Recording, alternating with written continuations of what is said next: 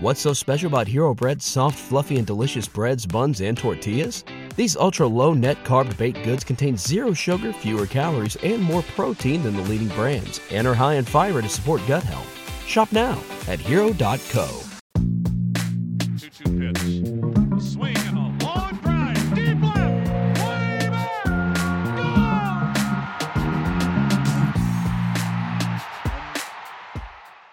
Hey everybody, welcome to another Baseball America podcast. I'm Kyle Glazer. I have a very special podcast for you today. In honor of Mike Mussina's election to the Hall of Fame, we tracked down the scouting director that drafted him for the Orioles in 1990, John Barr, as well as the assistant to the scouting director, Fred Bowman Jr., spoke with both of them about what that process was like. The Orioles taking Mussina 20th overall in the 1990 draft, made the majors in 91. By 1992, he was an All-Star, and now in 2019, he's a Hall of Famer. We're pleased now to be joined by John Barr. John most recently served as the Giants scouting director for the last decade. He was the scouting director who oversaw the drafting of Buster Posey, Brandon Crawford, Brandon Belt, Joe Panik, a lot of the key pieces on those Giants teams that won 3 World Series in 5 years. John joins us on the phone from his home in New Jersey. John, thank you so much for joining us. First, I have to ask, I would imagine it was a pretty big thrill for you seeing someone that you drafted as a scouting director become elected to the Hall of Fame. Just what was that like, seeing that happen for Mike? Kyle, thank you, first of all, for having me on today. We were very excited around here. My wife and I were together. We had talked with Ed Sprague during the course of the day, Gary Nichols, some of the people that were involved with the drafting of Mike Mussina. And as just like the day you sign a player, there's a lot of excitement. Well, when you draft them, and then when you sign them and you see them go out, you almost live and die with them as you're watching them throughout, as they're making it into the major leagues, and then as you're watching them progress throughout the major leagues. But to have a moment like this, to actually know that your name or you were part of a person that ended up playing so well to be elected into the Hall of Fame, it's a thrill. And we were all of us with the Orioles that were part of it, we're all excited, very excited. Was it something where, because obviously a lot has changed in terms of you guys have all spread out since being a part of that scouting staff in 1990. Was it getting in touch with a lot of old assistant scouts and area scouts and kind of touching base with guys maybe you hadn't spoken with in a while? You know, it was. We try to keep in touch. You don't always get a chance to see each other. You used to, run into each other on the road. But that was something, that draft, the 1990 draft with the Orioles will always keep us together in a bonding situation. And like I said, Ed Sprague, who was the drafting and the signing scout, someone that I'm so happy this has happened to him.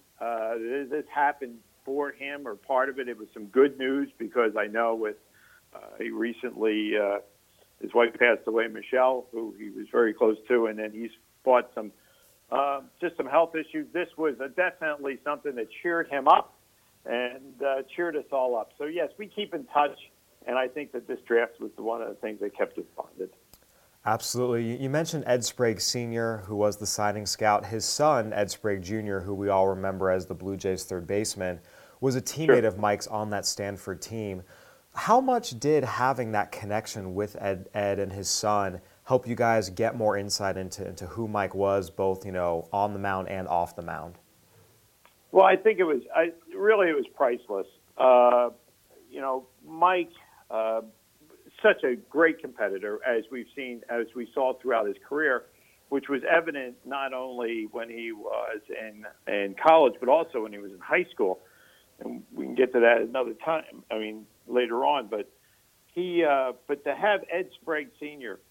and like you said, Ed Sprague Jr. was on that team as a freshman, or not as a freshman. He knew Mike when Mike was a freshman because Ed Sprague Jr. came out in '88, which would have been Mike's first year there, I think, and first or second year. So he to be able to get some insight and be around him and having had someone that was around him, meaning Ed Sprague Sr., just watching that Stanford team quite a bit, was definitely a step up for us. I mean, we had seen him pitched really well as a freshman up there in Stanford, and we saw him in his sophomore year and junior year. So the ups and downs that he may have had during his course of his career, we saw the best of him, and that's why we were so excited to be able to draft him that year. So I want to jump into a time capsule 29 years ago. It's the spring of 1990. You're the scouting director. The previous year, you had the number 1 overall pick. You took Ben McDonald. And then this 1990 draft, it's pretty deep. Chipper Jones, Tony Clark, Mike Lieberthal, Dan Wilson, Carl Everett, Rondell White, Jeremy Burnitz. I mean, there's a lot of talent in this draft. Mike Mussina is obviously one of those guys. Sure. When you have the 20th overall pick, you obviously never know who's really going to be there, but you certainly have guys you hope are there. How early on in the process was Mike someone that you guys had prioritized as a, hey, if he's there, we want this guy? I think we prioritized him pretty early as a guy that we thought we would love to have, who we didn't think may get to us. So in turn, you always had to have a backup.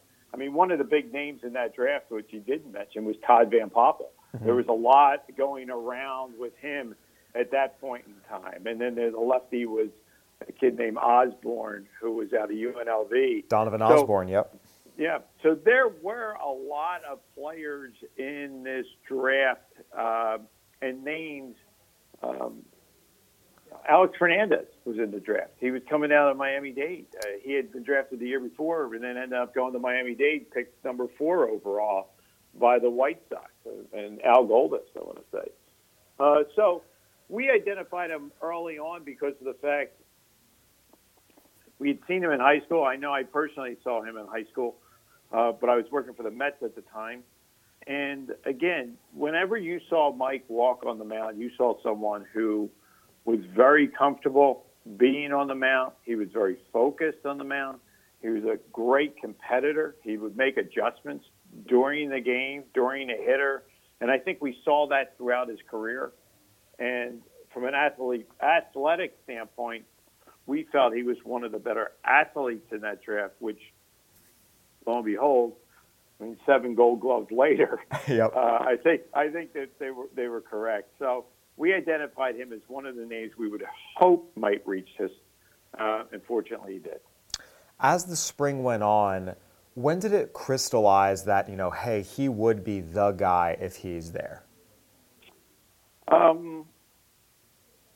There was again, I think when you're going throughout the season in the spring, you're trying to line them up, and you keep talking about certain people.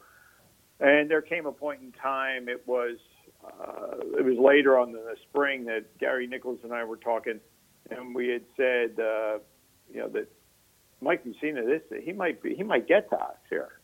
There might be a chance, and so we wanted to circle back and go in and see him. John Cox had sat on him. He was the West Coast supervisor. John Cox had seen him quite a bit. John had been a scouting director with Cincinnati, so we really had a veteran staff that had identified him. Gordon Goldsberry, God rest his soul, was also on that staff at the time helping us out. And I remember telling Roland Heeman that Mussina definitely could be someone that was in consideration. A funny story that Ken Rosenthal had mentioned that he talked about, he had spoken to Ed Farmer, who is now, Ed Farmer is one of the voices of the White Sox. So Ed had gone to see Mike Mussina early in the season. He had seen him as a freshman, went and saw him in UCLA, and Mike wasn't one of, apparently one of his best days or whatever. And so Ed said, "Oh, I'm out on him." Well, we knew that Ed had close ties to Roland Heeman. And any time that you're in a draft room, especially when you're a second-year scouting director, you're thinking to yourself, okay, we've got to help. We got to address this because I don't want to have to fight here to try to get him if he's there. And we had asked Ed to go back a couple of times, and Ed Sprague had called him and said, "Come on, go back." He's trying to guilt him into it. And finally, Barbara, his wife, ended up telling Ed, "Come on, just go do your job. Just go back and see him." And he went and saw him pitch against USC. Called everybody up and said, "Hey, I'm all in if he's there." And we're like, "Okay, thanks, Ed. We appreciate that." I did see that story. How much of it was a relief for you knowing you wouldn't have that conflict? It's again, it's going into the draft room and you're trying to line these players up. Any little thing can throw a guy off. If someone says the wrong thing in a room, it can just build up. So for us to be able to know that we could go into that room where we all had differences of opinion maybe on how they should be listed, but we had a group of players that we thought, okay, these guys are first rounders. If one of these guys are there, we're going to be happy about him being there. And fortunately, Mike was someone that we identified early on and that he was there. So we were fortunate that he was there. And as the old saying goes, we as an organization, the Orioles, we liked Mike better than anybody else did that year because we're the one that took him. And the Orioles, as you mentioned, had also drafted him out of high school. Obviously, you weren't with the organization at that time, but I'm sure there was still some people in that room who were with the organization back then. How much did that previous experience with him factor into his selection in 1990? I think that there were some people there that had seen him and they liked him, so the organization liked him still. And again, if you were ever around Mike, whether he was in high school or whether he was in college, he's an impressive young man. And I think that anytime that you got a chance to be around him, you thought, I want this guy on my team. And so in some ways, Larry Lucchino, I know was there, so I think he was on board with it at the time. You can't look at that and have it hold a lot of weight, but at least we had some positive background on him. And we also had a lot of reports on him from high school, which we could look back on. So draft day rolls around. You guys are in the room. The names start coming off the board. 19th overall, the Giants pick Eric Christopherson, the catcher from San Diego State. You're on the clock. Was it racing to get the pick in as fast as you could for Mike, or was there actually still some discussion about other potential players you could take at that spot? Well, it was a sigh of relief. We thought that somewhere in that area of 12 on to us was definitely a chance that he could be taken because one of the college crews, too, there was a few pitchers taken there at that point in time. I think Todd Ritchie, who was out of Texas, he was taken by the Twins at like 12. And then, like we mentioned, Osborne and Van Poppel. And the Rangers taking Dan Smith, the left-hander out of Creighton. Your recall is perfect. Yeah, to look back on that, I mean, we were sweating through all that. So when it came, when the Giants took Christopherson, who was, I want to say, out of San Diego State, catcher there, we celebrated. We were happy, and then as you do any time you're making the first pick, you sit there, you're celebrating, you're all happy, and he's the next guy on the board. He's the highest guy on the board at the time. And you look around and you say, we're taking Mussina. Anybody have any opposition right now? And you're smiling because deep down you're like, hey, you better not bring up opposition because we've been discussing this for the last 6 months. And but no, it was really a joyful time to know that we got him. And we knew at the time when we did draft him, I think we knew that we had something that was a guy who was going to be really good for us. I think we looked at him as a guy that had a chance to be an all-star someday. To sit there and say that the room thought that he was going to be a Hall of Famer, I don't think you ever think of that. But you did know that you were getting someone who was just a quality guy, a competitor, and a really good pitcher. So I have to ask, a fun alternative history here. If Mussina, you mentioned he was on the top of your board at that time for that pick. If he hadn't been there, who was going to be your pick? Geez, you know what? You should never deal in hypotheticals. I don't know. I don't want to. I'm trying to think back there. I mean, I know that guys that were, one of the guys would have been there ahead of us if he had been picked ahead of us, so I have to sit there and say, okay, so someone ahead of us would have been possibly there.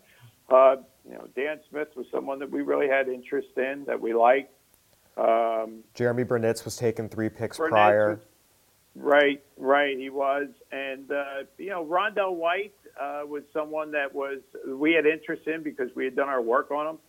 And I don't know if that would have been our reach at that point in time, but it could have been Osborne, too. It could have been Donovan Osborne, who was another college pitcher at the time. So, absolutely. Well, clearly you guys got the right guy.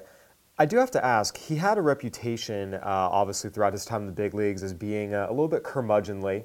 Was he like that at Stanford when you guys were doing kind of makeup check-ins? No, I don't think. One of the things that was also impressive about Mike was he graduated, and I'm pretty sure of this. He graduated 3.5 years. Yep, he did. And which shows to his, his focus and his dedication.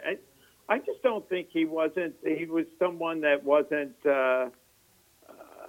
I think he had a lighter side to him, but also he was very focused. He was very serious about his business and not one to just clown. He wasn't going to be someone clowning around. He was someone that was there to do what he needed to do. And, he could have his fun and all, but when you were around him, he was guarded to some extent, quiet but very. He looked at you and he talked to you.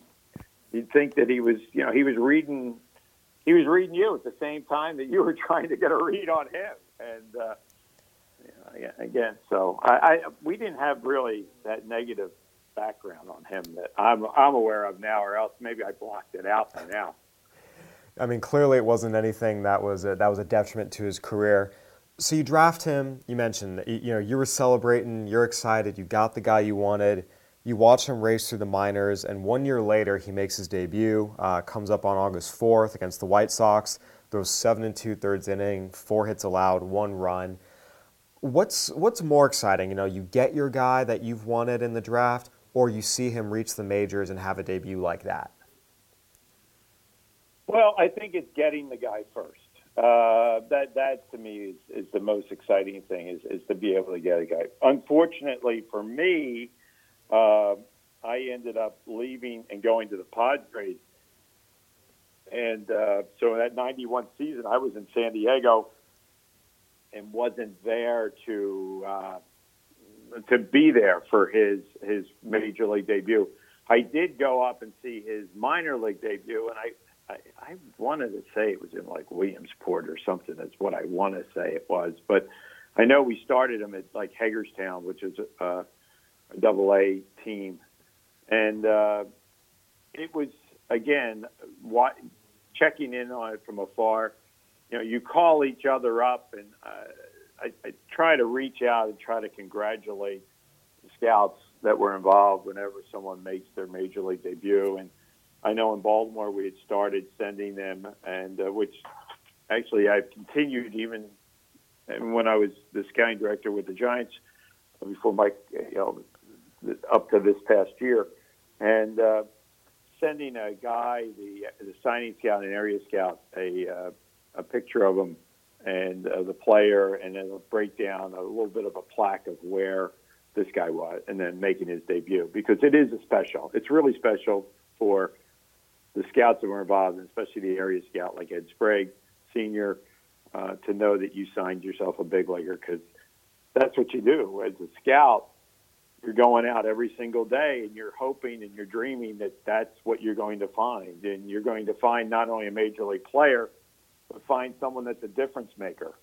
And surely Ed Sprague can have that feeling about Mike Mussina. Not only did he sign a big leaguer, he signed a difference maker and a Hall of Famer. Absolutely. That's what you all set out to do. I do want to ask you, because scouting director, the role has evolved over the years. Back in 1990, did you go out and fly out to Palo Alto and see Mussina yourself, or at that point were you mostly relying on the reports you were getting from Ed Sprague and your various cross-checkers?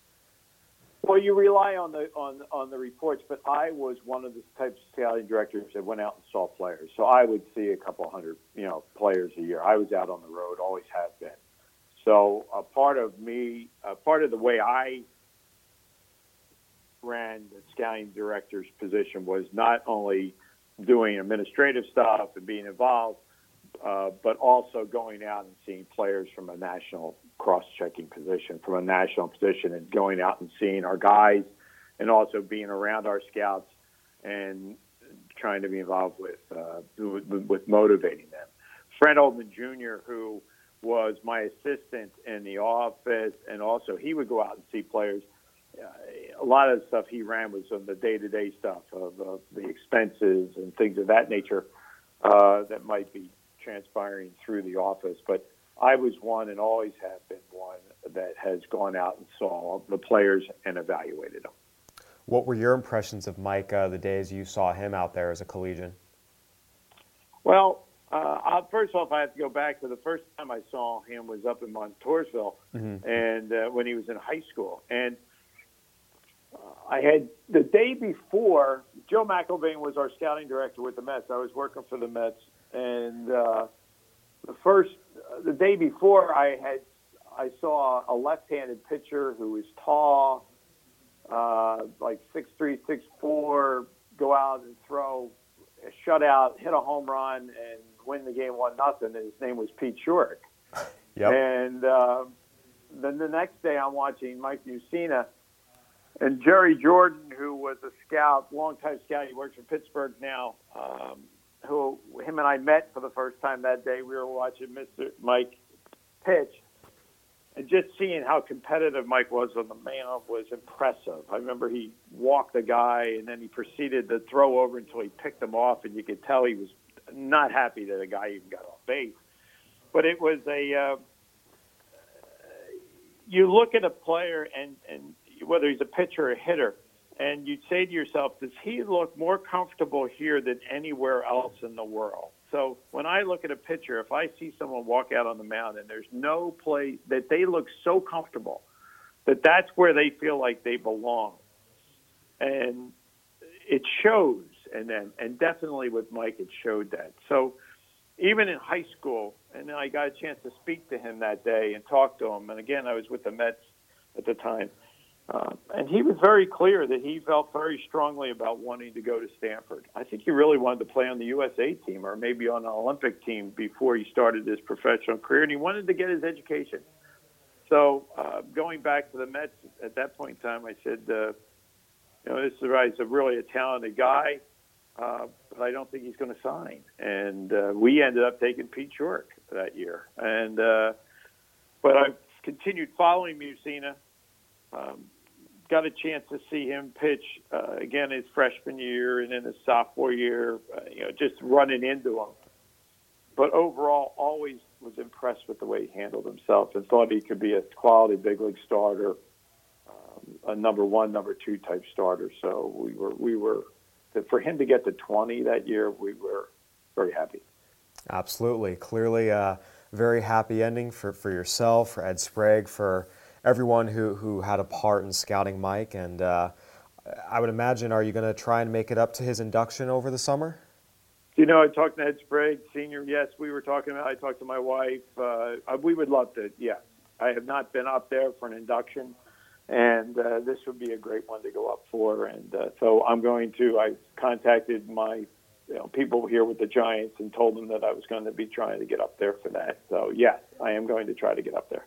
Absolutely. I'm sure it'll be a wonderful summer day indeed. John, thank you so much for joining us, and congratulations on signing a Hall of Famer. Kyle, thank you very much. You brought back some really fond memories, as it has been. I've been thinking about him here ever since the election took place. Holding our breath here, all of us were hoping that he would get the amount of votes to be able to get in there and to be able to see it come to fruition. Again, I'm happy for Ed. I'm happy for all the people that were involved, and just happy that our name could be part of this whole process. Absolutely. So thanks. Yeah, no, our pleasure. Thank you so much for joining us. Great insight there from John, just about what it was like to be in the draft room when the Orioles picked Mike Mussina, as well as the whole process leading up to it. As John mentioned, he was one of many figures who had a role in the ultimate drafting of Mike Mussina for the Orioles in 1990. Another was Fred Ullman Jr. Fred was the assistant to the scouting director during this time, and he had an interesting arrangement where he would be in the office just helping everything run smoothly for the scouting operations Monday through Thursday, and then Friday, Saturday, Sunday he'd go out and scout. Fred is now the assistant general manager for the San Diego Padres. He's scouted a lot of players since then, but Mike obviously always holds a special place in his heart. Fred was kind enough to join us over the phone as well. Fred, good to have you. Thanks, Kyle. It's nice to be here. Nice talking to you. As far as me having a hand in drafting Mike, I was probably one of like 10 people, and I was probably the 8th out of the 10 on the totem pole that had a hand in it. There were a lot of people that were a little more influential, but it was the day that they announced the selections to the Hall of Fame was a really cool day. Probably second only to last year when Trevor Hoffman, at least for me, when Trevor Hoffman was selected. So, and even more so, Ed Sprague, who was the area scout that was responsible for drafting Mike. It was a great day for him, I'm sure, too, as well. Absolutely. So I want to go back a little bit. In the previous years, your father, Fred Ullman Sr., was the scouting director, and he was the scouting director of the Orioles when they drafted Mussina out of high school. How much did having that connection between your father having, okayed that pick out of high school affect or have an influence on your views of Mike now that he was a star pitcher for Stanford? Yeah, I mean, it's always good to have as much background and as a strong relationship with a player. So, anytime you have a history with a player going back to high school, it makes it that even if he doesn't sign out of high school, it makes it that much easier, and you're a little more comfortable drafting him out of college. With Mike, obviously, he's a very intelligent person, very good athlete. And going to Stanford certainly helped just in terms of the comfort level that we had drafting him out of college. But like I said, anytime you can have a long history with a player, it makes it that much better. Was there any insights your dad was able to give you as you were going through this process about Mike? No, I think at that time in '90. Senior, my dad was a special assistant. I think he was still seeing some amateur players for John. I don't know that he saw Mike at Stanford, but like I said, just the organization as a whole, sort of having the history with Mike was definitely helpful. But again, I go back to Ed Sprague, sort of the guy that built the true relationship with Mike at Stanford. Yeah, you mentioned, Ed Sprague Sr. obviously was a former big leaguer and was your area scout up there, and his son, Ed Sprague Jr., was a teammate of Mike's in the late 80s there at Stanford. How much did that connection, help you guys throughout this process? That was huge. Ed's relationship with not only Mike, but with the Stanford program because of Eddie Jr. Playing there. Played a big role in a lot of drafts for us, not just Mike. I mean, we had a number of players from Stanford in our system. Pete Stanisiak, a second baseman who played briefly in the big leagues. Jeff Ballard, a left-handed pitcher, that pitched for the Orioles. And then Mike in 1990 as the 20th pick. And then in '92, we selected Jeffrey Hammonds out of Stanford with the 4th pick. And all those guys were under Ed's watch and his recommendation. So anytime Ed, recommended a player, just in general, you had to, you were definitely on him. But anytime he had a relationship or was on a player from Stanford, you certainly listened that much more. So I want to hop in a time capsule back about 29 years. You're the assistant to the scouting director. You're sitting at Sunken Diamond watching Mike Mussina pitch. What did you see? Yeah, it was. I think I saw him at the end of March that year, and again, I would go out and see players. John was the scouting director. Gary Nichols was our national cross checker. Ed Farmer, who was our advanced scout, would go in and see pitchers especially pitchers on the West Coast, and then Gordon Goldsberry, who was a special assistant, longtime Cubs scouting director. So all of those guys had probably been in there before I got in there to see him on at the end of March, but you just saw a very poised, confident, aggressive, very good mechanics. I always think about Mike and what I call that gather with that leg lift where he sort of gathers, kind of hides the ball, and just has really smooth arm action, smooth mechanics. The strange thing is, as good as his mechanics were, he had some arm problems going into his junior year, or at least there was some discussion of some arm issues. And we never saw any evidence of that, and it was never a concern. But again, Ed was close to the program, so could get that type of information. But I saw a very poised pitcher. I went back and looked at the report, and it's funny because back then, we didn't even have laptops yet. Laptops were just starting to come into play, probably a year or two later. So everything was handwritten. I was looking at my handwritten report, and it was a 55, 60 fastball, probably a 60 curveball.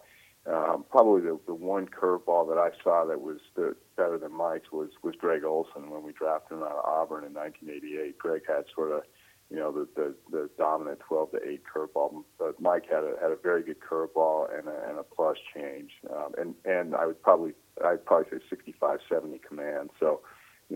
And again, those are future grades, but, once we drafted him, he moved quickly and was in the big leagues within a year and a half, 2 years. And, just a guy that you had a very good feel for. And like I said, with John Barr, Gary Nichols, Ed Farmer, Gordon Goldsberry, and Ed all on the same page, it was kind of a no-brainer. It sounds funny, but it was kind of a no-brainer at number 20. I was going to say, that scouting report, that's 3+ pitches with plus command. That doesn't come around very often in collegians.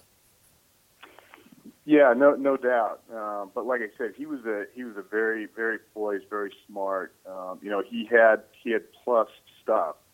His pitches were plus, but just the way that he sort of commanded the ball and the way that he set up hitters even back then was impressive. And he knew that, even if the quality of his pitches,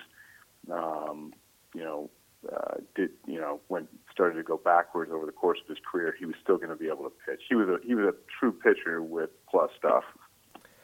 So you mentioned that, plus stuff, plus command, you loved the poise. Was there any way in your guys' minds he was going to drop to 20th? And the fact he did, how surprising was it for you? Because that's the report of a top 5 pick. Yeah, no doubt. I mean, we didn't anticipate him being there at 20.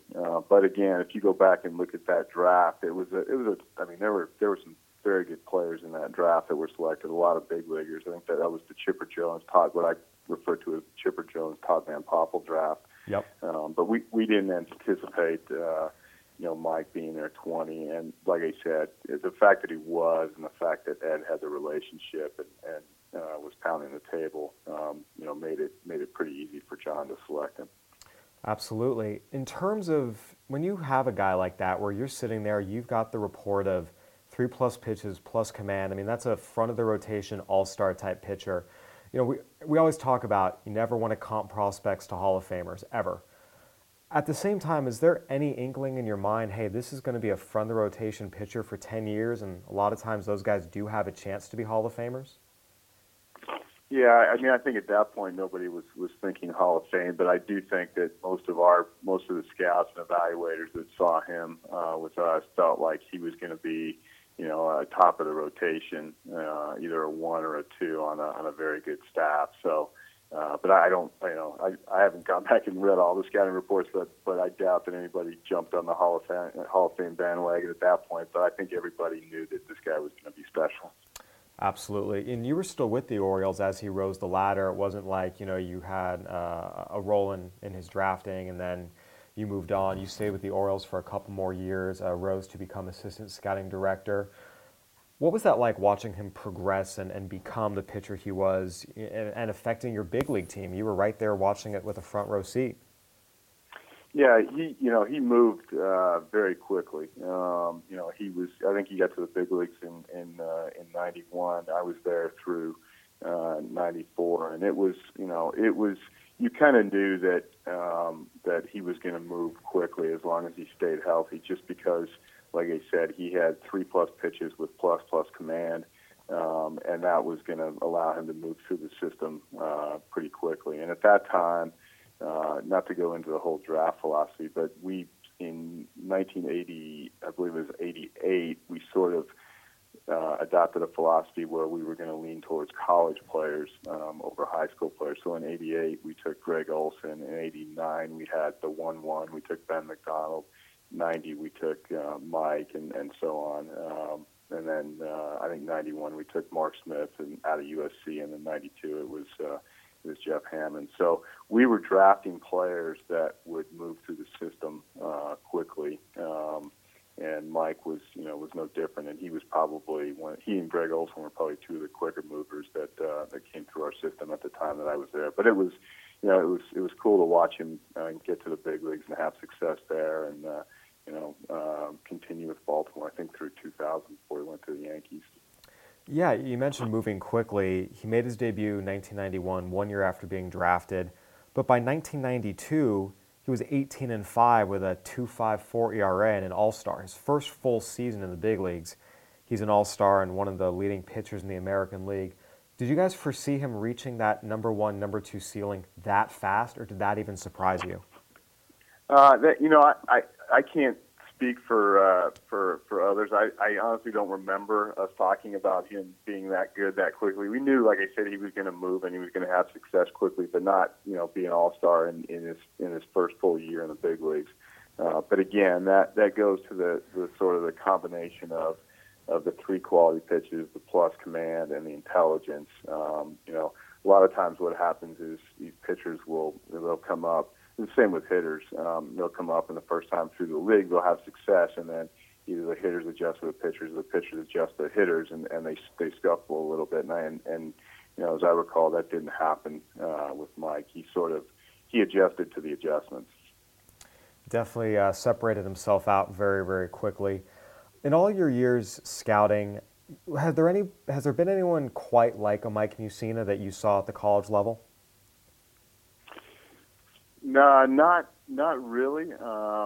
Honestly, I probably had better grades on some players, some pitchers, but like I said, in '89, Ben McDonald was sort of the consensus number 1, even in January of that year. So the numbers on Ben were probably a little bit higher, but there was nobody that had sort of the quality of pitch, the intelligence, and the background that Mike had, in my years of scouting.